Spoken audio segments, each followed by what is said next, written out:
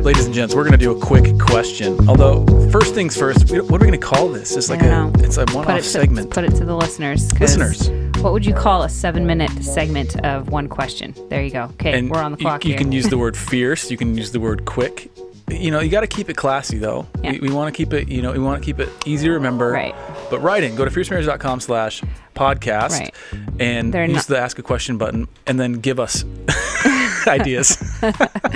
And they're not all these questions are not about like sex and intimacy. This first one happens to be. Yeah. But we will be answering questions about all things. So we received a question in earnest. Yes. Okay. And so we want to answer it in earnest. Mm-hmm. And I appreciate the couple who asked this question because I feel like it's something that a lot of people do wonder about and perhaps a lot of believers probably maybe even practice or struggle with on some level. So the question is this, and I'm distilling it down, but essentially it's we both enjoy watching pornography together, and we is it still a sin? I think the actual question is said they kind of they use it as almost a learning tool to get ideas or to I don't know, but basically is regardless of the exact use. Yeah. Is it still a sin if they both are consenting to it? They're doing it together, as opposed to like watching it alone, right? Watching it in the dark, using it for personal self-gratification. And let's just be clear: it absolutely is a sin for various reasons. That's good. It is defiling the marriage bed. It is dehumanizing the people in it. It's supporting an industry that is dehumanizing and that supports the objectification and sexual brokenness of people. So I agree with that. Scripture, yes. Let's look at scripture because I think defiling the marriage bed, obviously the popular Christian response for good reason to say watching pornography and it is a sin regardless of how. But why do we say that as people who follow Christ? I think we should start with I think one of the clearest examples of this is just lust of the eyes, right? And so I think it's in Matthew 5:28. I think Jesus is talking. He says, "But I say to you that everyone who looks at a woman with lustful intent has already committed adultery with her in his own heart." Now, the question then comes to bear is, what is lustful intent? Right? So you're looking at, I'm wondering this because if I'm looking at you, can I have lustful intent for you, meaning that I want the wife, sexual gratification from you, my wife? Yeah. Is that lust or is that in love? Okay, so is lust an orientation of the heart, or does it have to do with the actual person that's being lusted after? I think it's probably both on some level, because there's a selfishness there's a heart that can motivation, go to, you see something and then you want it, and not yes, and it's completely it's devoid of the other person in a lot of ways. Yeah, I think. Yeah, but at any rate, lusting after another person is offensive to God. It's a sin, as Jesus said in Matthew 5:28. It's also indicative of I think in Romans 6. So in Romans 1, he talks about kind of how God had given them over to the fleshly desires of their heart.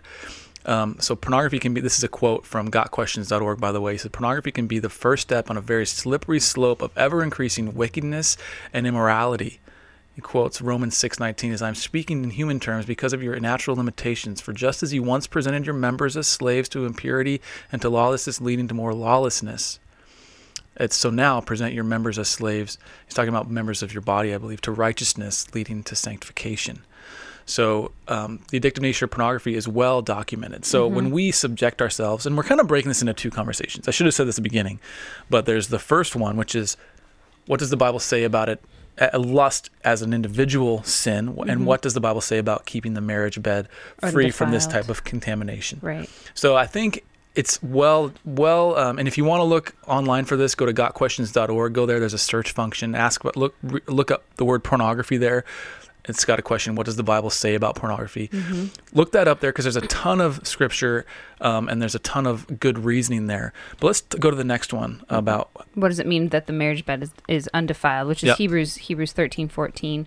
"Let marriage be held in honor among all, and let the marriage bed be undefiled, for God will judge the sexually immoral and adulterous."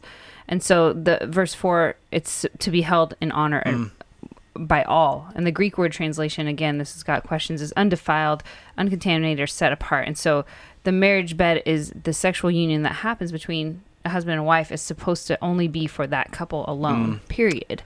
That's good. There's no other use of sexuality is ever said it's okay in Scripture. Right. And it's always within the context of covenantal marriage and a selfless covenantal love. Right. In the context of that same marriage. Right. So don't bring anything. We always say this. Don't bring anything else into your marriage bed other than the two of you. We're not talking about different devices and things. I think the Bible doesn't speak to any of that kind of stuff, but I think it does speak to bringing in other third parties, whether it's through pornography, whether it's on the computer, on a video, on some sort of print document, or bringing in obviously an actual person. Right. I think it's the same thing, and it's like Selena said. There's all kinds of other functional reasons too, meaning it's an exploitation. Right. A lot of times, the pornography industry is not known for being above board in terms of not exploiting people, young women in particular. Right.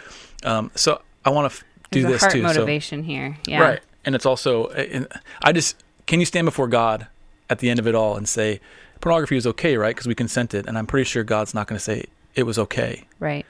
He's going to say otherwise. So I want to talk about Proverbs 5 here. So this says, drink water from your own cistern, flowing water from your own well. This is talking about a warning against adultery. That's the context of this chapter.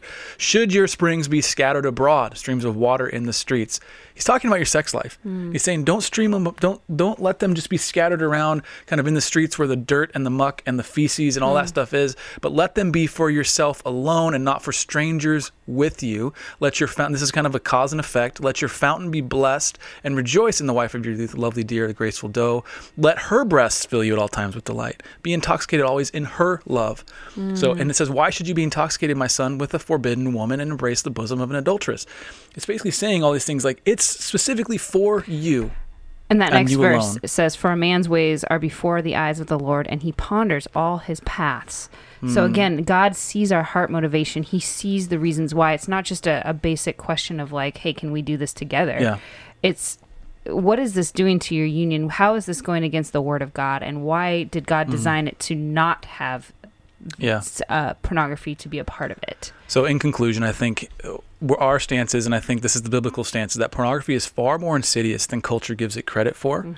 It's far more poisonous, and it should be avoided at all costs. Slippery slope, yes. In your personal life, in your married life, because it rails against the purity of the marriage bed, it rails against God himself and his call against adultery. I think it cheats you out of a better, a more pleasurable enjoyment, a deeper enjoyment of each other, to be honest. Yeah. As a friend of mine once said, we need to stop treating pornography as a fly at the picnic and treat it for what it is. It's a viper in the bedroom, and it will kill us. Yep. So with that said, we're at 8 minutes. So maybe these will be 8-minute segments, 8-minute questions. Anyway, hope this is helpful to you. If you have any questions, go to fiercemarriage.com/podcast, and we will try to do one of these every couple of weeks or every week or so. And until then, stay fierce.